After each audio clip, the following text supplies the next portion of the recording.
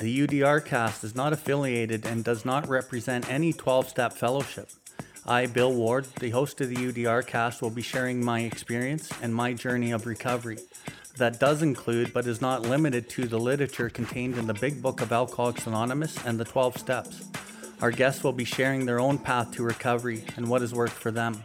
The UDR cast encourages and supports all paths to recovery.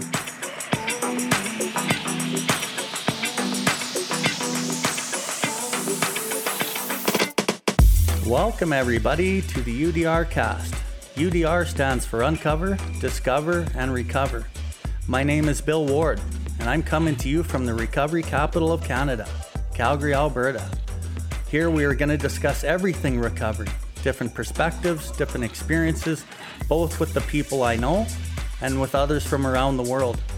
If you resonate with anything you've heard on this episode today, we ask that you share it with anyone who you think may benefit from it.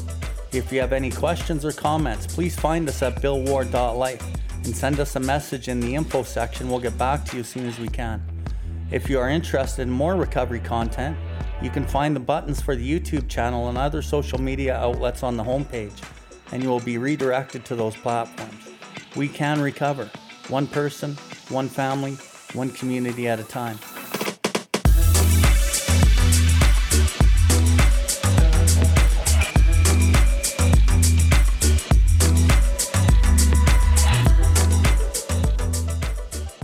Okay, welcome everybody to the UDR podcast. I'm really fucking excited today to have a newfound friend come on to our podcast today. I met this guy, I'm going to say probably about 8 months ago, and I didn't meet him in person. You know, I've been new to the Instagram platform here in the last, 16 or 18 months. I've learned how to navigate it. I've been part of the recovery community.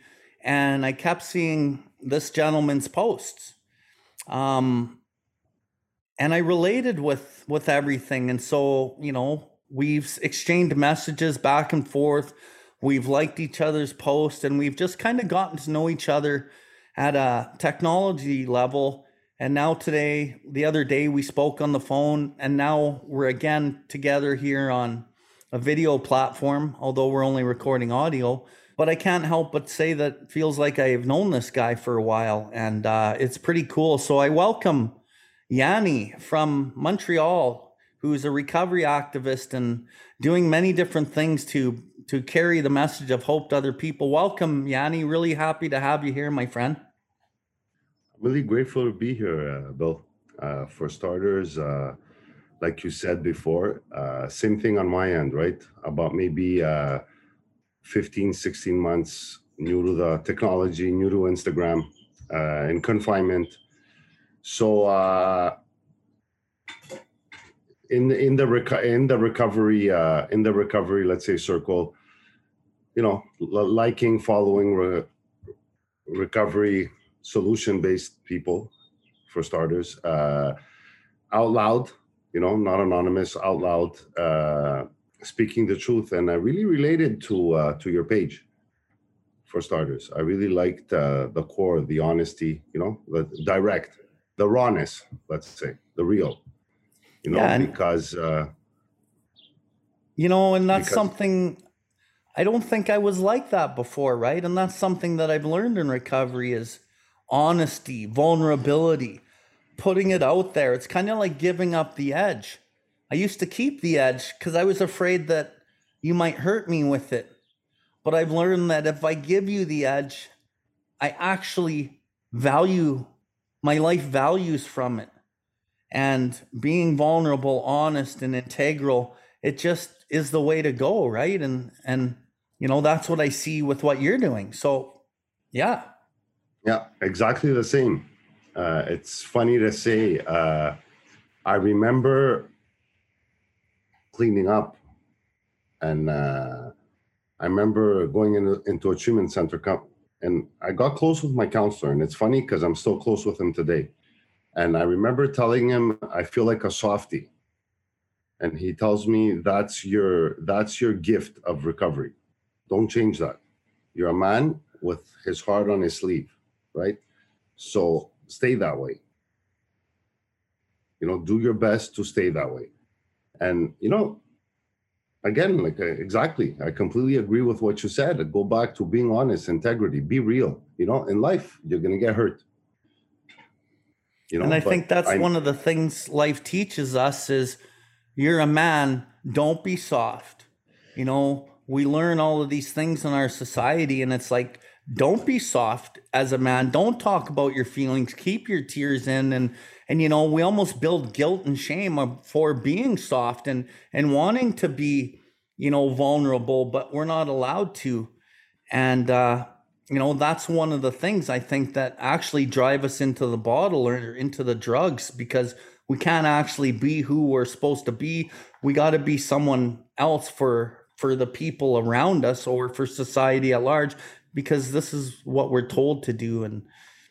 But the real gift is not adhering to the belief systems that we've learned, kind of getting within ourselves and then expressing ourselves as we truly are. And that's what you're doing. And I'm really happy your counselor said, don't suppress that, bro. That is your gift. That is Yianni. And now that Yianni can be Yianni, Yianni's a fucking force to be reckoned with. And now you're helping other people find their own truth, right? Like, I know you work with a lot of people, and is that kind of what you're doing with these guys? Yeah. Be real. Be yourself. Take chances. It's just do every day when you wake up in the morning. Be the best you can be. Be honest. Have integrity. Show up. Show up to life. And that's half the battle is showing up. Really, it is. So Yianni, I'd like to kind of get into your story a little bit. And as we talk, what I like to carry a message and to who it is for the new person, but also for the person who's got a year in, or maybe they got 2 years in, and they're like still wondering, is this all there is? Is this all there is? And no, there's more. There really is. And I see a lot of messages in different meetings and different platforms where people are still restless, irritable, discontented, and they're not really getting the right message. And so that's why I want to do what I'm doing here is let's bring the truth out about how we can level up and how we can live the best life we can. So why don't we talk about some of the darkness and where your life started, maybe your upbringing, and kind of how you got into your substance abuse and where it was taking you. No problem, Bill. Thank you. So I'm Greek, right? So I come from a Greek-based family, religion-based family, for starters. And it's funny when I look back today, my problem started at 5 years old, and it was through a positive thing. My sister got married, and one day she was there, one day she left. Then when I was 7, I saw my brother and my father get into a fist fight, and my brother left the house, and I didn't see my brother for 4 years. And why I have 14 years with my bro and 17 with my sister.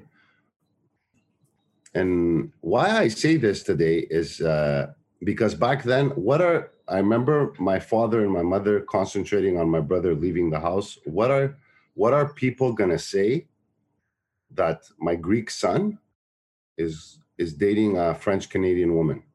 Now we're going back in the 80s, okay, and that really affected me because going home, they shifted all their attention towards my brother, right? Something bad is going to happen to my brother, and this is not supposed to be. So they didn't do it on purpose, obviously. They did the best they can with what they knew. But at the time, I felt like if you take a picture of me and put it in the living room, or if I was actually there, it would be the same thing. So I got somewhat of a complex. And then further on, I noticed that I liked solitude. I like to be alone because it was the only time I can be real, like as a young kid, I was somewhat forced into religion. I'm not saying that I didn't learn some stuff from it, right? I'm not going to completely sit here and bash religion. It came to a plus for me because I'm open-minded. Like if I go back to today, I think I've read all the religion books possible, just to know. I'm a spiritual based person, but I'm open to learning, right? And going back to when I was young, so school, I was a quiet kid, but I always used to manipulate. I always used to do things to get my way. Always like a chameleon, let's say. And then further, like at 15, 16 years old, the first time I went to a bar, I drank, obviously, but it was that effect from back then. Like, wow, what is this, So from 15, 16 years old, it was never to go have a beer. It was to go feel that effect where I can be myself, where I can be Superman, where I can feel good, where I can go talk to the girl. What was I, did I have a problem from then? Personally, I believe yes. It's my personal opinion. And I believe I did, because everything I did from there moving forward was to get that feeling. I go to girlfriends. The abandonment at a young age brought me to be possessive towards my girlfriends, because going into every relationship, I believed that I'm supposed to call a person 15 times a day. That person is an object, so they belong to me. They're mine. So I would get possessive, but I didn't know that I was possessive. And then every girl would leave me, right? So it would make me even more and more insecure. The first time at 24 years old, I had my first line was when I lost a child. I was engaged, I lost a child, and then again, it's the woman's fault. The fucking girl, she killed my kid. And I just took off. I went to Europe for 4 months. Okay. But I mean, you take me from, let's say, the town I grew up in, Montreal, which is Park Extension, put me in front of a bar and put me anywhere I went to Europe. All I did was sit in front of a bar. And then it's funny because I did one line before I left. And then when I landed in Montreal 4 months later, the first place I went was to find that high. I didn't even go home. Was it all bad? At the time, I didn't think so. I can stop whenever I want. Oh, I used too much, or I drank too much. Let's take a week off. So Yianni, I want to rewind a little bit here. A Yes. couple things that you're saying I resonate with, and as I've worked with so many individuals, I see certain patterns, right? And one of the things that you're talking about was, alcohol played a bit of an exhilarating part of your life when you first found it. It made you feel like Superman, made you able to talk to the women, took away some of the insecurities that you might have had. And then it kind of opened your mind. And it basically, in some ways, it expands our life. It makes life bigger, and it allows me to kind of go further and meet people and try things. And so it's expanding our lives. But then another thing that you said is the control. As you start dating women, I really love that you said the possession. They belong to you. Because as I've done my program of recovery, I've learned that the possession thing, the thing that I make, whatever it is, I can make many things a thing, a possession. And once I start making a thing, whatever it is, a person, a place, a thing, even an ideal, the thing or a possession, then I start pulling levers in my life to try to not have this thing that I think it is leave me, or I'm trying to pull the levers in my life to try to get it. And really what I'm doing is I'm living a life based in my own insecurities, based in my selfishness. And all of those behaviors actually make me feel bad. But like you said, you didn't know you were doing it. I didn't know I was doing it. It was just life. And when we look around, everybody's doing it.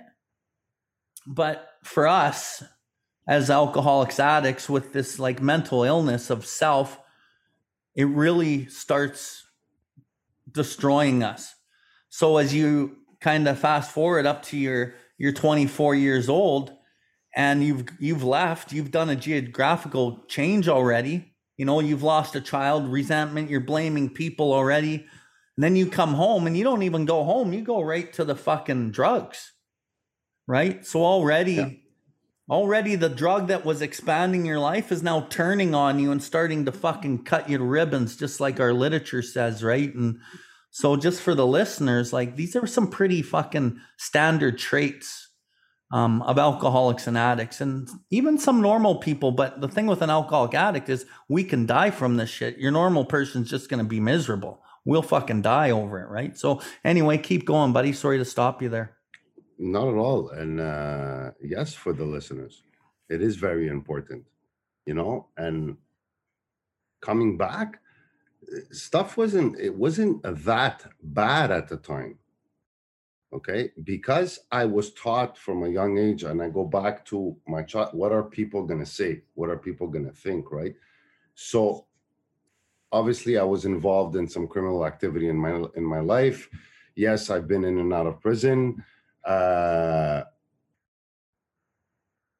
I mean, it's like I had to look good on the outside.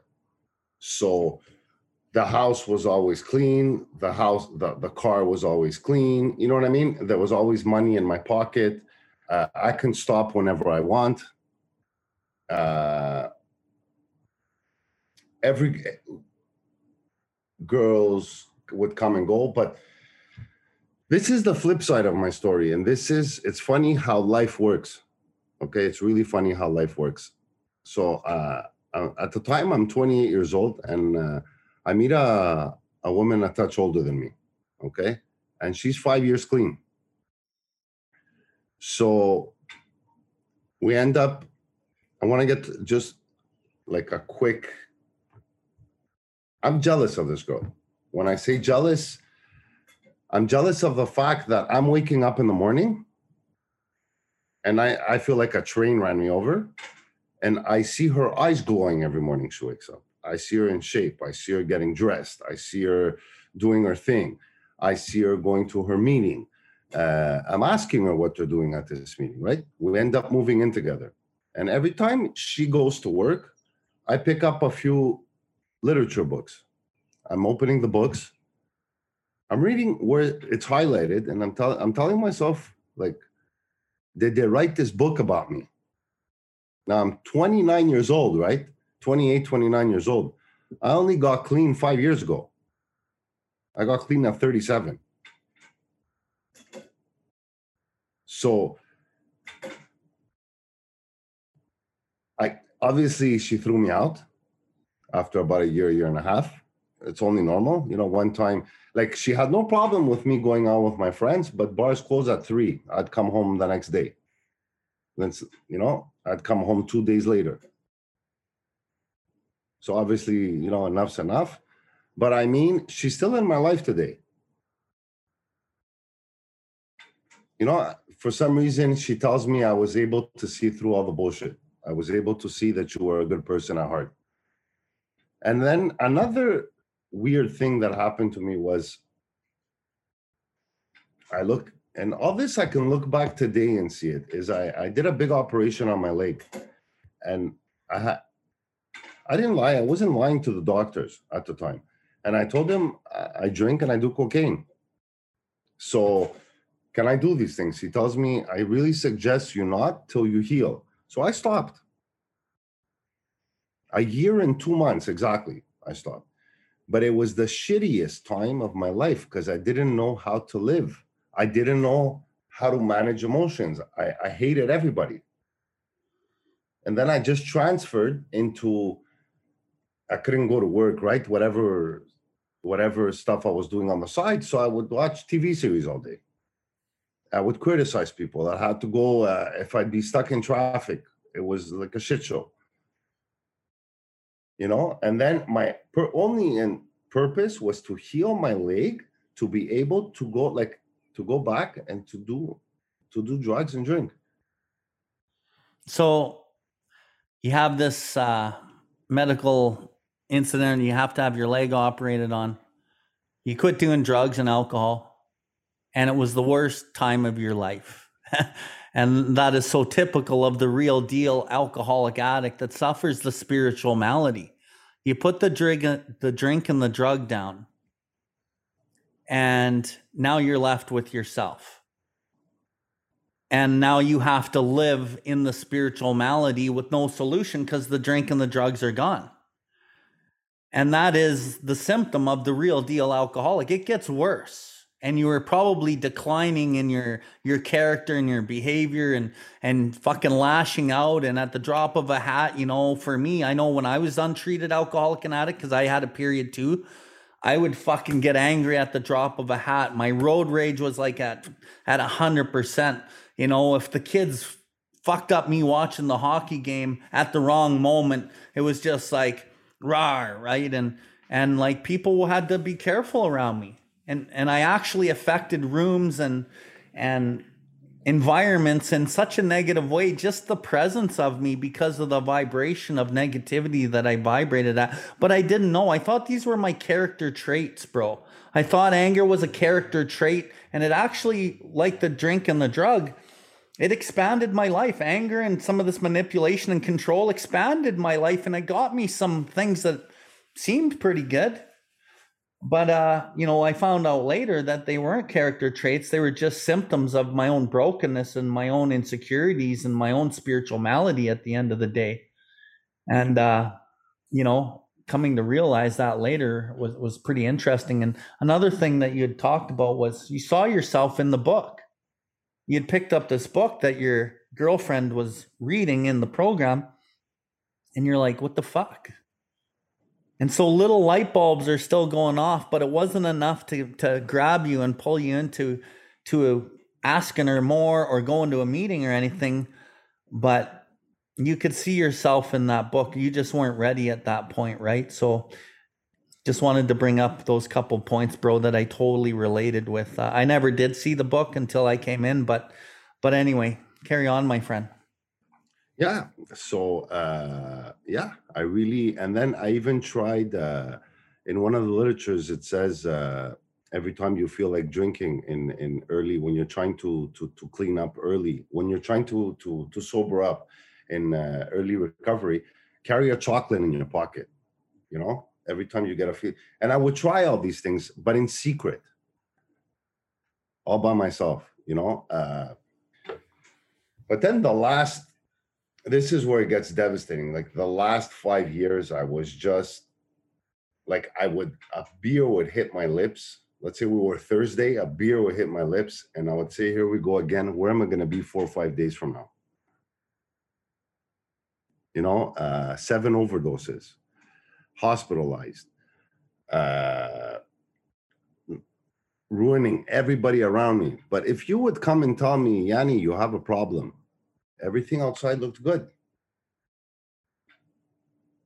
And what were your parents saying? Were your parents or your family members, were they saying anything to you?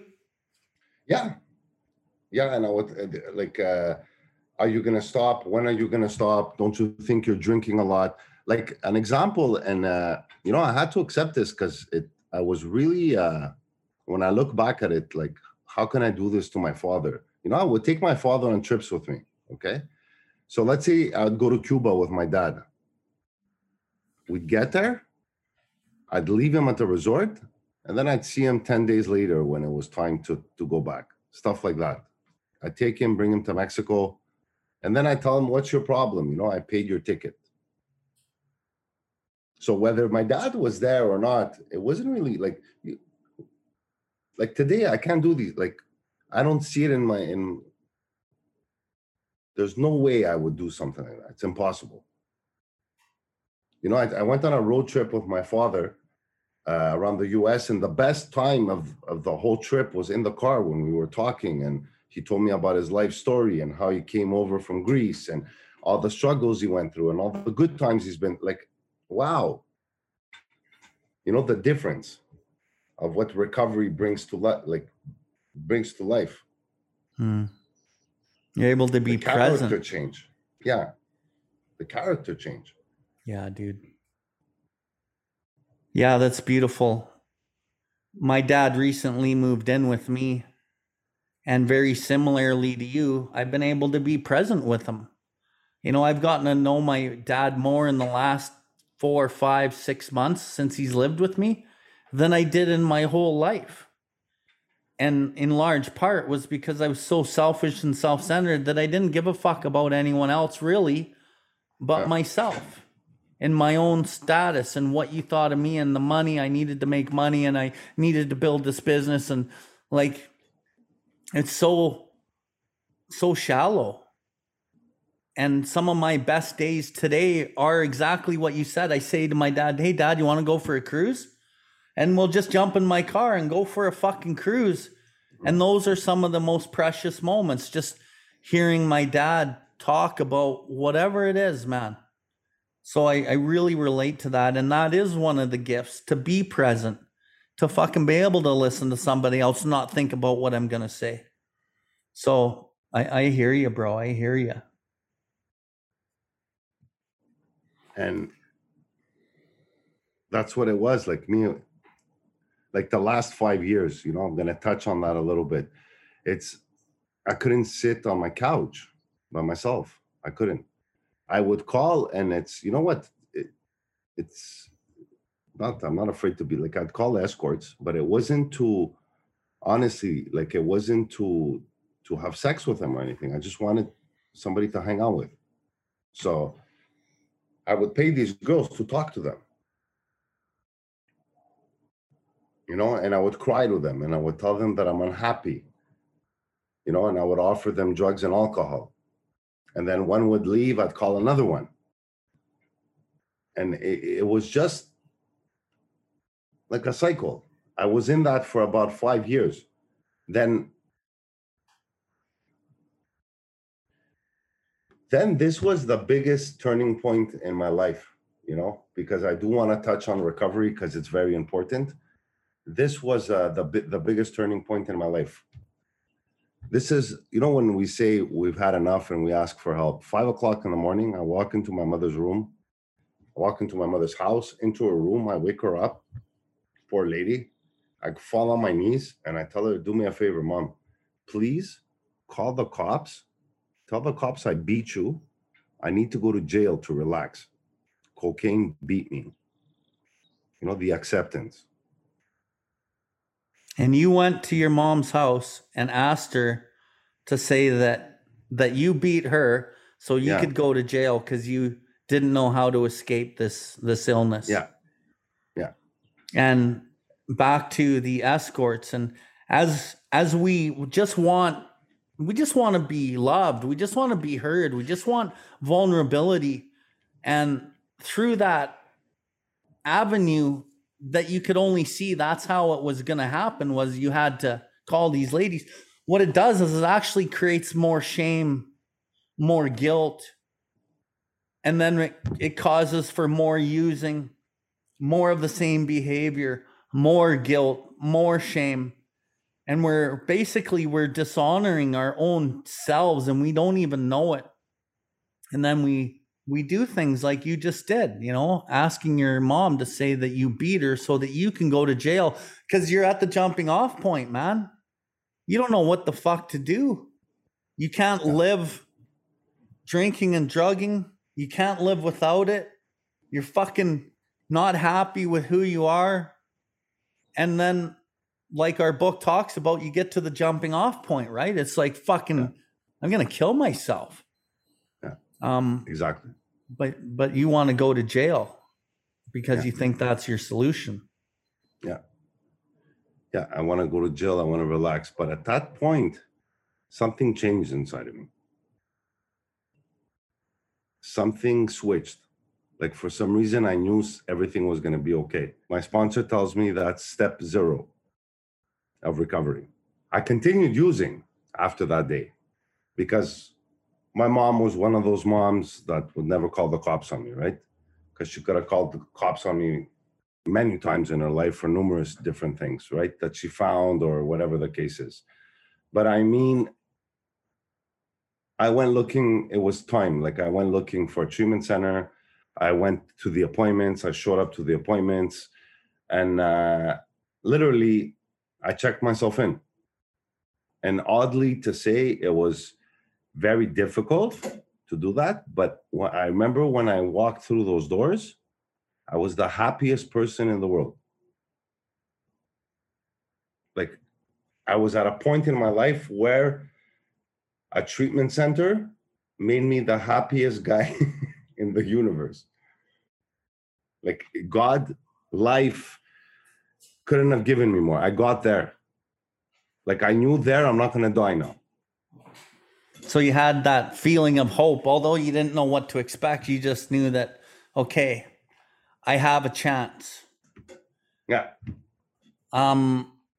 Back a bit. What did your Yes. sponsor say was the step zero promise? Because I accepted I had a problem for the first time in my life to myself. Oh, so that gift of desperation. Yeah. Like in the big book on page 52, it's labeled as the bedevilments, but I call them the step zero promises. You know, there's 8 of them on page 52. We couldn't control our emotional natures. We were prey to misery and depression. We couldn't form relationships. And there's 8 of these things. And one of them that's there, it says we couldn't make a living. And that one that we couldn't make a living, that's the one that'll keep people from admitting that they're actually an alcoholic or an addict or seeking help. Because your ability, you knew for years, but because you were able to make money still and have things look okay on the outside, it was hard for you to really go, I'm a fucking alcoholic addict.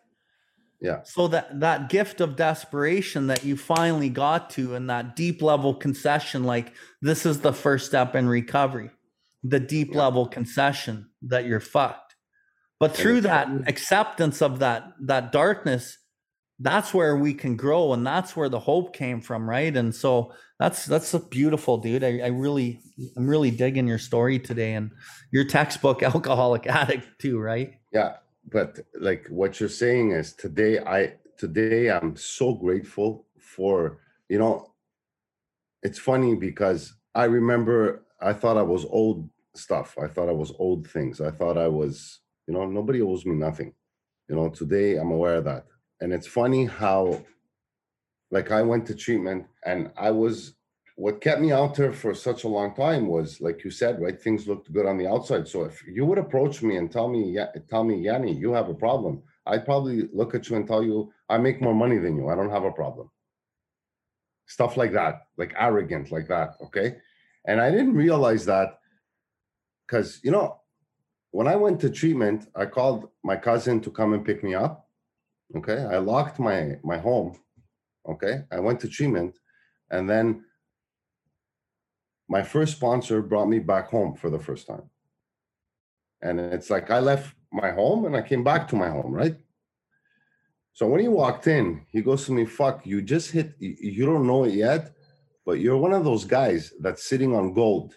I didn't understand that till I worked with a lot of alcoholics and addicts. I had never understood that. And in treatment, honesty was a big key point. Yes, I remember, and thank God for this man, and I'm grateful for him, because I got arrogant in one of his groups, and he walked up straight to my face, and he told me, listen, I'm going to tell you this, and I'm going to tell you this once. The only place you were able to bring yourself was 37 years old in a treatment center. You should be very proud of that. If I were you, I'd sit down, I'd shut the fuck up, and I'd open my ears. Direct, like that. Did he hurt my feelings? Yeah. Was he right? Absolutely. And then in the middle of my treatment, I decided to, because there was something I was holding on to, because I had arranged something to have money when I come out. And I was honest with him because I was holding on to that. And he told me, if you really need it, take it. I suggest you don't. And I didn't. So you had arranged something, and it probably wasn't above board, I'm guessing, knowing how we are. Yeah. And then you finally got honest with them, and he gave you the choice. Yeah. And basically, underlying in this choice, he says you can do that, and the results probably aren't good, or you can do something that's hard and not take that easy road, and you'll probably benefit from it in the long run. Yes. And Yes. then another thing I'd like to touch on is your counselor fucking in your face. Yeah. You know, giving more a shit about your life than your feelings, telling you the fucking truth.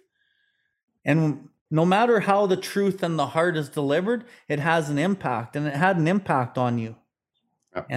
And some of us, like me, Yianni, I need that. I need someone to look at me and say, you know what? What do you fucking know? You made it in here at 42 fucking years old. Sit the fuck down, Bill. Shut the fuck up and listen for a change. I need what you need, my friend. So keep going. So then it's all new. You come out of treatment. I remember him telling me, the counselor, do the opposite of what you think.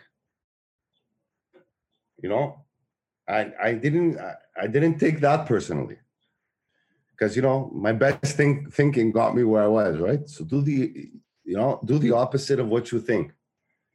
And I just listened, because it started to feel good from treatment. After treatment, the 90 and 90, the 12 steps of recovery were suggested when we get out of treatment.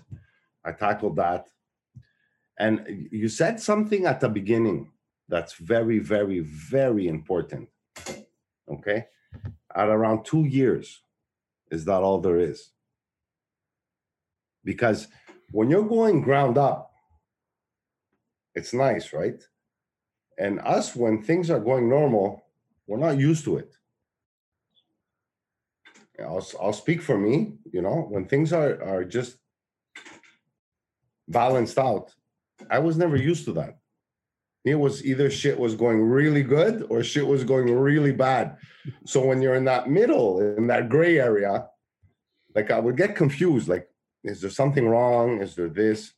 So at about 2 years, and I know it's not recommended, but I work with a woman that has 35 years clean. Okay.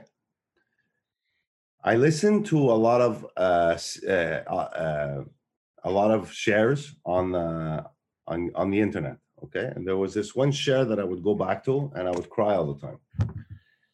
And there was something about meetings. There was something about life. There was something, the ego was coming back. It's that simple. I don't think I need this. I'm good. I went to talk to my counselor, and I remember him calling me retarded. You're retarded. And I went stalking for this woman.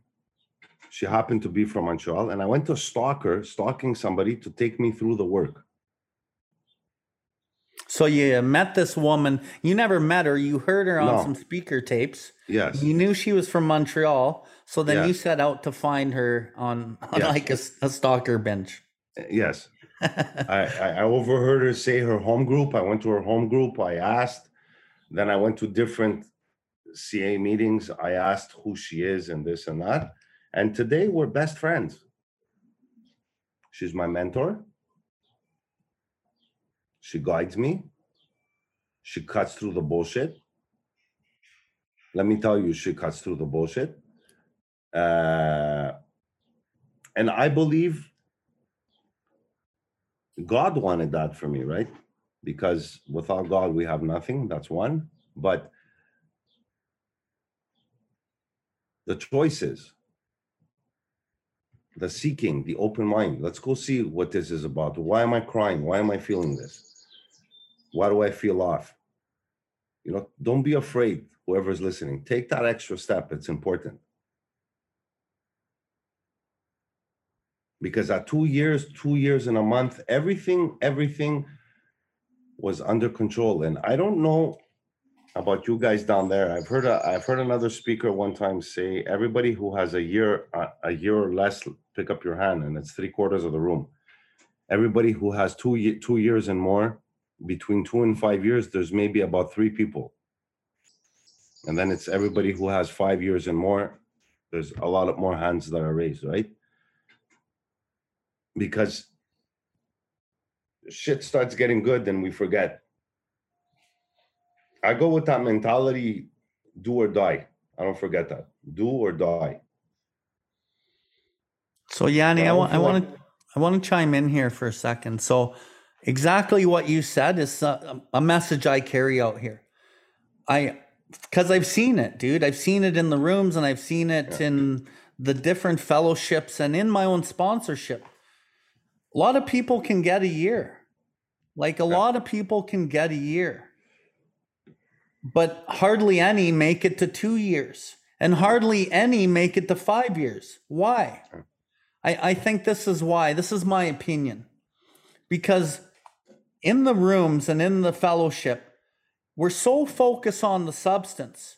And once you come in here desperate enough, you do some work, you can distance yourself from the substance, and you think it's all God. God's doing all this. But really, God is just the theory. When God's just a theory, if God's not working in and through your life, through the practical application of that book and taking the actions in our lives that book asks us to do, our ego's really powerful, and it can attach to the idea of God. And then as we get, we go up in that first year and we're getting a lot of things and everything is fucking gold. But really in the second year, that's where the work begins, because it's like, if you don't have God and your actions are aligning with your program, you will fucking drink again, because the theory of God will not keep you sober. The restless, irritable discontentment will take over, and we will fucking drink again. And I think part of the message in the rooms is, okay, great, you got a year sober off your substance. Let's pat you on the ass and you're on your way. I always say, you're on your way to what? Not recovery. You're on your way to a fucking relapse. So the message that I love to carry is the spiritual malady. Let's talk about the defects of character. Let's talk about why you're crying. Let's get into the fucking meat and potatoes and fucking actually groove this directions into our lives. So I'd like to ask you, so I'm really happy you brought that up, because that's my exact take on what I've seen. So 2 years in, you approach this woman, she sponsors you. What did you guys find out through going deeper? And part of what I'm saying is, you can't do what you did in your first year and your second year. You can't do what you did in your second year and your third year. You got to always be growing. And we come to the stagnant place that you were at it 2 years, and it's like, okay, now what? But you identified some things, and God was working in your life, and you were drawn to this woman. What ended up happening as you worked with this woman? What kind of things were revealed? One thing that I couldn't accept was sloth, because I always thought I was a very hardworking person. And this is just touching a little point of a character defect, okay? Like working 60 hours a week, doing meetings, 4 or 5 sponsees, you know what I mean? Very active, okay? We figured out sloth, we figured out dishonesty, okay? And she cuts through. I don't know the way she taught me, because if you don't boogie the way, if you don't do the actions, God's there, but you can't just pray to God and not do anything. Shit has to happen. You have to move. You have choices. Okay. And something that I go, like, I work with is what I want to do, what needs to be done. What I want to do, what needs to be done. What I want to do, what I'm supposed to do, right? Any human being who takes that into consideration in their mind, that what I need to do is harder. So that's the right answer. And that I still go with that today. What did we hit? What did we hit is to apply the program on a daily basis. That's what we hit. Because when things start going good, you stop applying the program. I stopped applying the program. I'll speak for me, right? And I was on ego. And between 1 year and 2 years, it's all new. You're feeling better. You know, you hit the gym a few times, you drop some weight, you wake up in the morning. But that's not an accomplishment. Normal people do that every day. Apply it in your life. The second year, you have to actually work the program. The first year, you learn the program. The second year, you have to apply it to your life. And understanding self, like the selfish self-centeredness, the root of our trouble, you don't really get the understanding of self in the first year. There's so many new things happening that you don't understand the really root of the problem. That doesn't even begin really until the second year. And I really like that you talked about sloth and working this program, because it's so easy to not work it when things get good or things change. And I have a saying, I'm like, you know, we can rationalize and justify the most errant nonsense to suit our actions or our inaction in our life. I need to rely on God-centered 12-step pillars so I can be honest with them. And when we talk about honesty in the program, it's actually rigorously honest. And the word rigorous means accurate. I've learned through my own life and through the lives of many other alcoholics addicts, we're not capable of accurate honesty on our own. And for me to just pretend like I can go to God and get the answers at a year or 2 years sober is a fucking joke. We have to rely on other people who have our best interests at heart, who care more about our life than our feelings, like your sponsor, who can cut through the bullshit and see our rationalizing and see where we're slipping down banana peel trail. And we got to be open and willing and released of the ego enough to be able to say, okay, I'm listening to you, I hear you, and willing to fucking take that action. Problem is that a lot of people let the ego reassert itself. Self bleeds back into their life. They think that the job and the woman and all these things are the ticket that, you know, I'm good now. But what actually happens is these are the people that end up relapsing. Their relationships fold. They lose their job anyway because they haven't grooved this way of life into their life. And I'll finish with this. In the book, it talks about grasping and developing a manner of living which demands rigorous honesty. Rigorous honesty.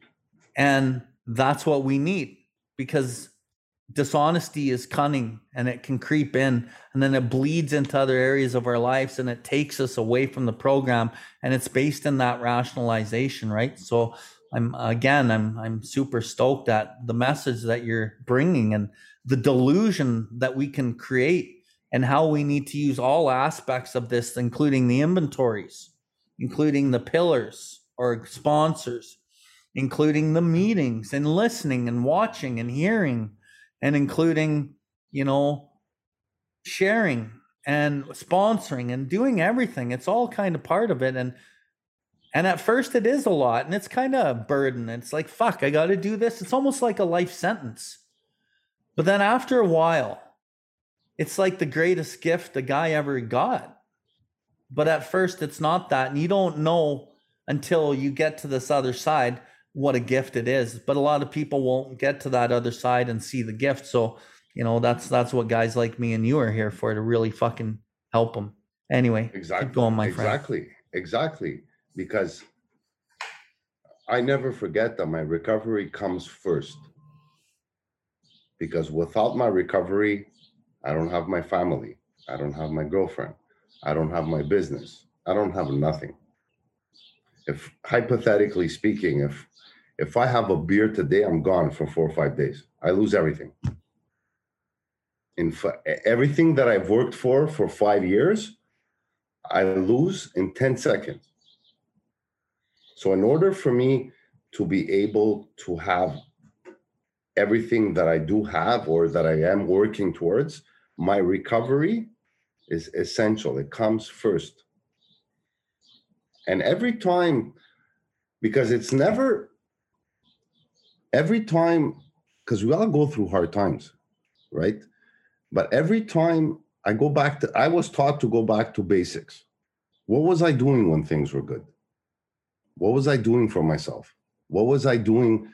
Like, what was my structure like? How often? Because my sponsor has a thing. Okay, she tells me it's not how many meetings you do; it's how you live the program. Meetings, you go back to be of service. Meetings, you go back to help the newcomer. You don't go to meetings for yourself. She tells me sometimes people get jobs and they can't do meetings for 4 months. They get a job in some place up in the north, and there really is no meetings, right? How are you gonna? What are you gonna do when it's you, your book, you, and God? That's it, bro. That's it. And there becomes a point where, yeah, we go to the meetings when we first go, Yianni, to Yeah, take. We yeah, take because yeah. we need. But Exactly. then there comes a point where no, we don't go to take. We go to give. Where can I be of maximum service? And I love that you said I can't rely on the meetings. I can't rely on anything really. I got to develop this relationship with God, because what about the time when there's nobody answering a phone? Exactly. I got to have a solid relationship with God. And that is the mainspring of this program. That's exactly what the book is about, really. Mm-hmm. It enables me to find this power greater than myself that will solve my problem. When I first get here, my problems, I can't put a substance down. But when we stay here long enough, we get past that first set of steps, past that first year, we get to understand what the book says is word. The real problem, the root of my problem is selfish self-centeredness, me. And my buddy Jesse, who I do podcasts with and who's a really good friend of mine, he has a saying. He says, if you think this book is a theory or some guy's opinion, I fucking feel sorry for you. Until I understood that this was fucking word, that this was the design for living, this was the piece of me that I was born without. When I accepted that this book had my life laid out perfectly in a way, that's when I fucking launched. It's not just pieces. It's not just philosophically comforting and makes me feel good. That book is the way I live my life, and the results are inexplicable.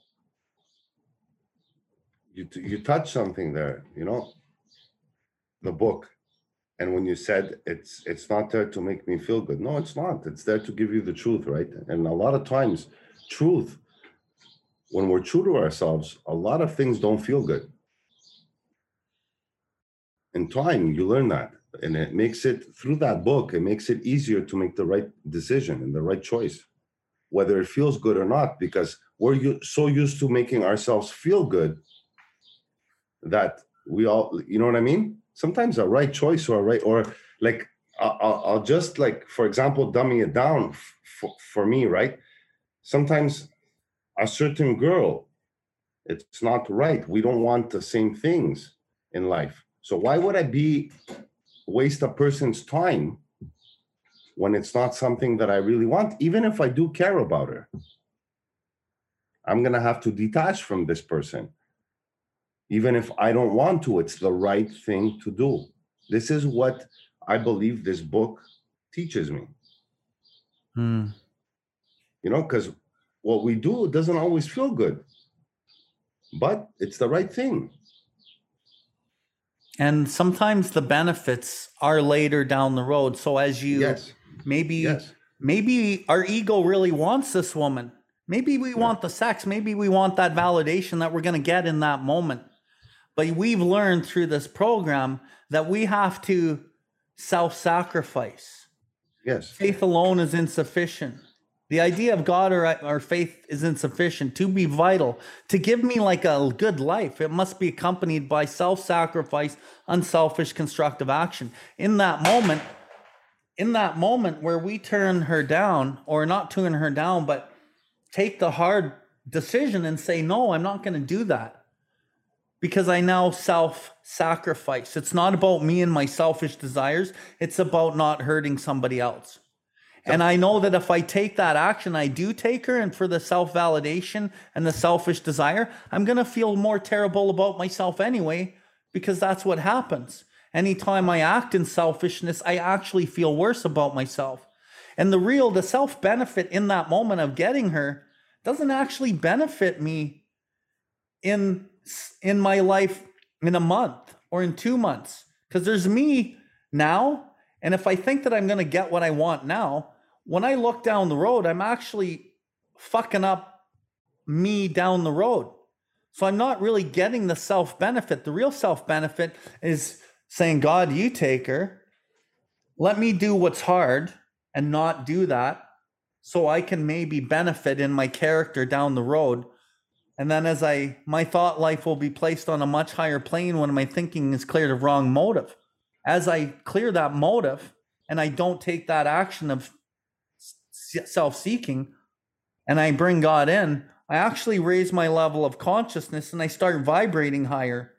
And then down the road, there's an opportunity for somebody who's vibrating higher that actually can love me and be with me and want to be with me, and I can be with them on a different plane. And that's what I really fucking want, right? But the ego says, oh no, take this right now. But no, spirit says no. So again, Yianni, fucking gold nuggets, my friend, gold nuggets. So let's switch gears here a little bit as we're kind of pushing our clock a bit. But yeah, as we've talked about your life through addiction into recovery, you're now what, 5 years clean and sober now? November 1st, 2016 is my date, my sobriety date. Yep. So about 4.5 years. Beautiful. Yeah. So as we move into like your area of life now, and I see all the things that you're doing, and you also made a big career change, right? Yeah. What was the catalyst behind the career change? The volunteer work. It all started with volunteer work. I was in the restaurant industry for 20 years, and I went with I wanted to do some volunteer work, and I went to work with some young guys between 12 and 17. It's called Bad Shot down here. I don't know if you've ever heard of it. It's sound like child services, let's say, in other words. And I worked with them, and I worked with child services in Cornwall. In Cornwall, I was doing intervention prevention. And in Bad Shot, I would just go and just chill and talk and shoot some pool, play some basketball. And that pushed me to go back to school. I didn't have a high school degree. I asked what do I have to do to maybe work in the field like this? So they guided me. I went on Google, got some information. And yes, Google was new to me. I wasn't computer based at all. I never had a computer. And it's funny. I went back, I finished my high school. And then from high school, I got to university in addictions. And I did work at a few treatment centers. Then from there, I decided to start Raw Recovery, where I'm a recovery coach. And I love it. You know, I'm helping people. It's honest, it's fun. I see the change in them. And really what guided you down this path was the fundamental change within your own being and the opening of your heart and the things that used to interest me, I'll speak for me, because I changed my career, and it was due to the volunteering to the service of other people fundamentally changed my heart. It cleared this blockage, and I didn't want to fucking do anything else. So then I kind of went similar direction as you, and it's almost like, how can you not want to give away what we've been through and how we feel today? Yeah. And how can you not want to give this away? How can you not want to bring light to somebody else's life? And now, so So tell us all the things that you are up to right now. What are you doing these days? Well, what I'm doing right now is it's funny because this all really because I was 1 foot in, 1 foot out before the COVID situation. Because I was scared that I wasn't good enough. Okay. Uh, and then when COVID hit, I was getting phone calls for interventions. I was getting phone calls for, uh, it was mostly interventions at the beginning. I'm not going to lie. And that's it. From there on, I didn't have a choice. My website was up. Like I was planning, but afraid to really hit it in, to really work it. But all the restaurants were closed, right? So, or I'm going to stay at home and play the victim and justify and life's not fair, or I'm going to do something about it. So I was working at a treatment center at the time, and I was doing Ryan recovery, and then I gave the treatment center a 2 weeks notice, and I went on my own, completely on my own. I just gave it to life, gave it to faith. Let's see, is this really meant for me? Is this really what I'm meant to do? And I'm working with a couple of people now. I did do a sober companion job recently, and I'm learning. I'm always learning. Every day I'm learning. It's hard work. It's hard work. It is really hard work. It gets me out of my comfort zone a lot, and I'm learning. There's nothing more for me important in life than be open to learn. Like I touched when we spoke, and I told you something the other night, which I'm going to repeat. Through my sober companion job, the thing that I learned the most was how to value time.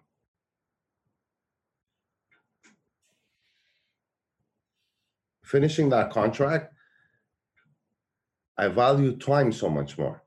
And I realized how much time I would waste on completely nothing.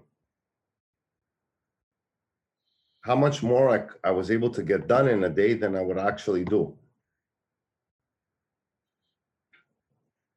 And I believe in action. I really go by action. Life is part of it's like you want change, action. Do you use a lot of prayer and meditation and asking the universe or God or whatever? Do you discern a lot of your decisions with prayer and meditation and listen for the answers to know which direction to go? Yes. And it's funny, and I go back to my sponsor. She taught me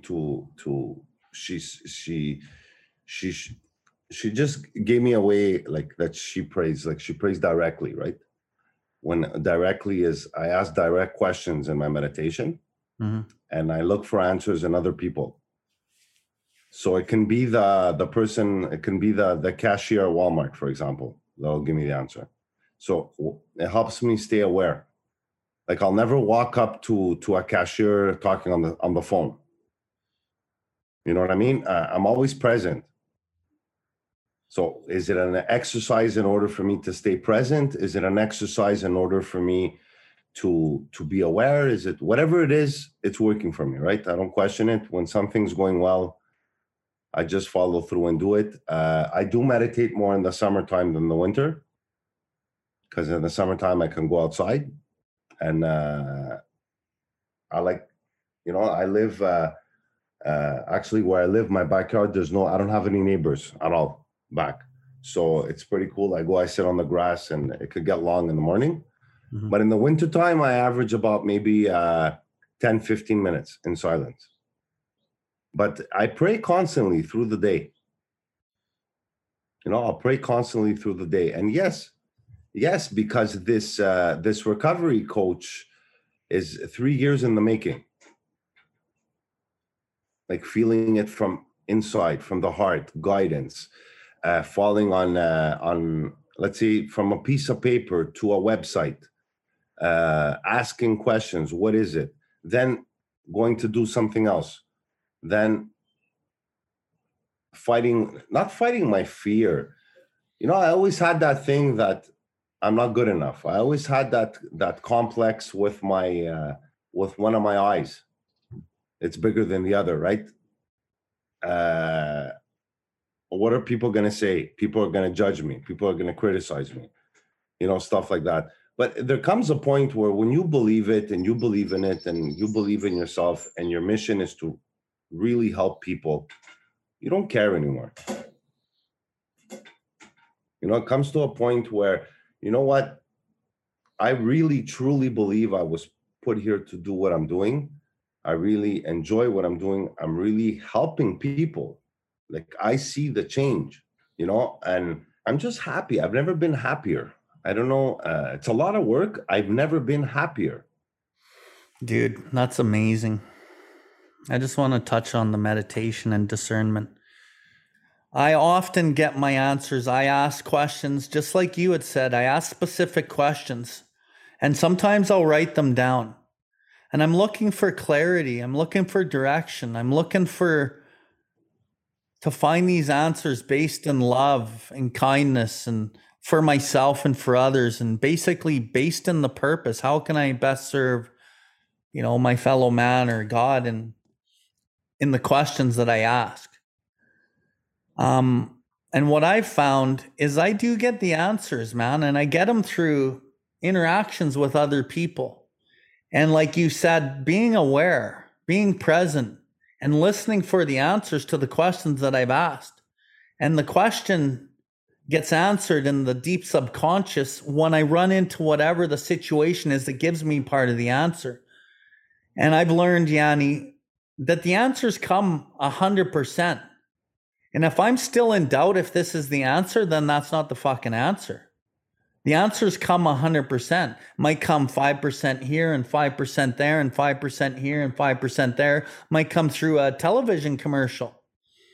Part of it might come through a radio commercial, might come through a podcast, might come through, me tripping on the fucking sidewalk. The answers all come to the point where I get the answer 100%. And the thing about this is I know the answer's there 100% because there's no doubt in the answer. And if I'm still doubting the answer, that's not the answer. So I try not to use like too much logic when I'm looking for the answer, because logic and common sense and the subtleness of my rationalization and self-seeking can often obscure what it is I'm actually asking for and what answer I'm waiting for. So this has only come with practice through recovery. Ask me that same question at a year in. Oh yeah, I know what's best. I'm going to use logic, but through the practice of meditation, mindfulness, doing my step 10 inventories, my step 11 inventories, the inventories and the self-examination that have come well after the second and third year really has cleared that channel. And just to quote the book here, much has already been said about receiving strength, inspiration, and direction from him who has all knowledge and power. That is on page 85 in the big book at step 10. And step 10 is there to keep clearing the channel. And much has already been said in the first 85 pages, plus the doctor's opinion about how I receive his strength, his inspiration, his direction from him who has all knowledge and power. And I go into that power within myself, in my heart, the connection to something greater than myself. And then it says, if you have followed directions carefully, you will have felt the spirit of his flow into you. To some extent, you have become God conscious. You have begun to develop this vital sixth sense. And I think it's that sixth sense. That's what's there to guide our lives. And that sixth sense is based in that love and intuition. And when we get in touch with that thing that's meant to guide our lives, like you said, it doesn't matter what anybody fucking thinks about us. We know we're okay. And it's based in our connection with that divine. Yeah. And I'll finish with this. In the doctor's opinion, he writes, these men believe in themselves, and they believe more in the power that pulls these chronic alcoholics back from the gates of death. I do believe in myself today, Yianni.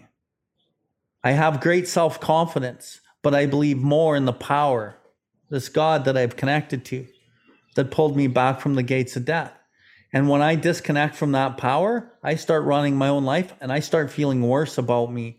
So my self-confidence and my ability to be a good person, a good father, a good ex-husband, a good boyfriend, when I am that, a good friend, it's all directly related to my connection with something greater. When I'm connected well, I'm a great person. And when that connection is diminishing, I'm not as great. So any comments on that before I wind us down? You know what? You're absolutely right. I completely agree with you, meaning that I don't use common sense either. It feels right. I just go with it. I feel it. I don't think it. It's a feeling. It's not a thought. If it's when I think of things, it's weird. I don't act on them right away. I'll act on something when I feel it's right. Yeah, dude. You know what I mean? Like I met my teammates down here in Montreal through the weirdest circumstances, but it just felt right. Like if I would have went with common sense, I wouldn't have teamed up with, let's say, one of the three people that I'm working with. But that feeling, when we talk about, obviously in the first year of recovery, I would have went with common sense. But sometimes, my ego is so big that even my common sense can trick me.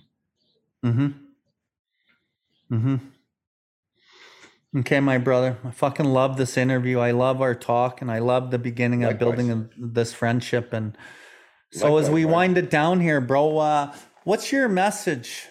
Final message for the alcoholic who's new or the alcoholic still suffering? What's your message for them? What's my message? What do you got to lose? You're not happy anyway. What do you got to lose than to really give it a try? To really listen. It might be hard, but it's completely worth it. Great fucking message, bro. I love it. What are you willing to do to change your life, right? Yeah. Like, you keep doing the same thing you always did, you get what you always got. Exactly. We got to get uncomfortable and step into the unknown and try some things that we've never tried before. So I like this one. You want an exceptional life, you got to do some exceptional things. The fuck are you willing to do, right? So Yianni, how can our guests find you? If they want to contact you, maybe you don't want them to contact you, but what platforms are you on? Where can they find more of Yianni? I'm on Instagram under Raw and Recovery. I'm on YouTube under Raw and Recovery. I'm on Facebook under Raw and Recovery. I'm on Twitter under Yianni Tsatas. Or you can go directly to my website, rawandrecovery.com, and my phone number is there.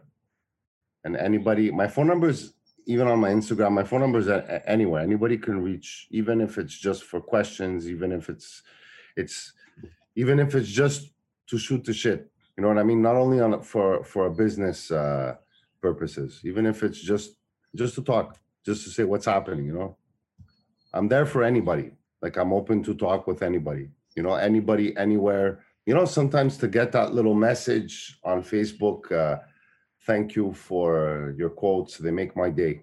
Yeah, bro. So, Yianni, from mankind, I want to thank you for doing what you do. And from my own personal experience of getting to know you, I want to thank you for what you're doing. And, I really appreciate you coming on here. And I look forward to us building a stronger relationship and maybe meeting one day. So again, kudos. Thank you very much. We are going to meet. We are going to meet. Thank you very much, brother. And thank you for taking the time. I'm really grateful. Thank you. I really appreciate it from the bottom of my heart. Okay, brother. You have a great day, and good luck with the rest of your day today, and we'll talk soon. Thank you for tuning in to the UDR cast. We hope you have enjoyed this episode. The viewpoints and the opinions expressed today were solely of the individual sharing them. If you resonated with this episode, please follow us and share this link with anyone that may benefit from it. Please visit us at billward.life to see everything that we have going on. We can recover, one person, one family, one community at a time.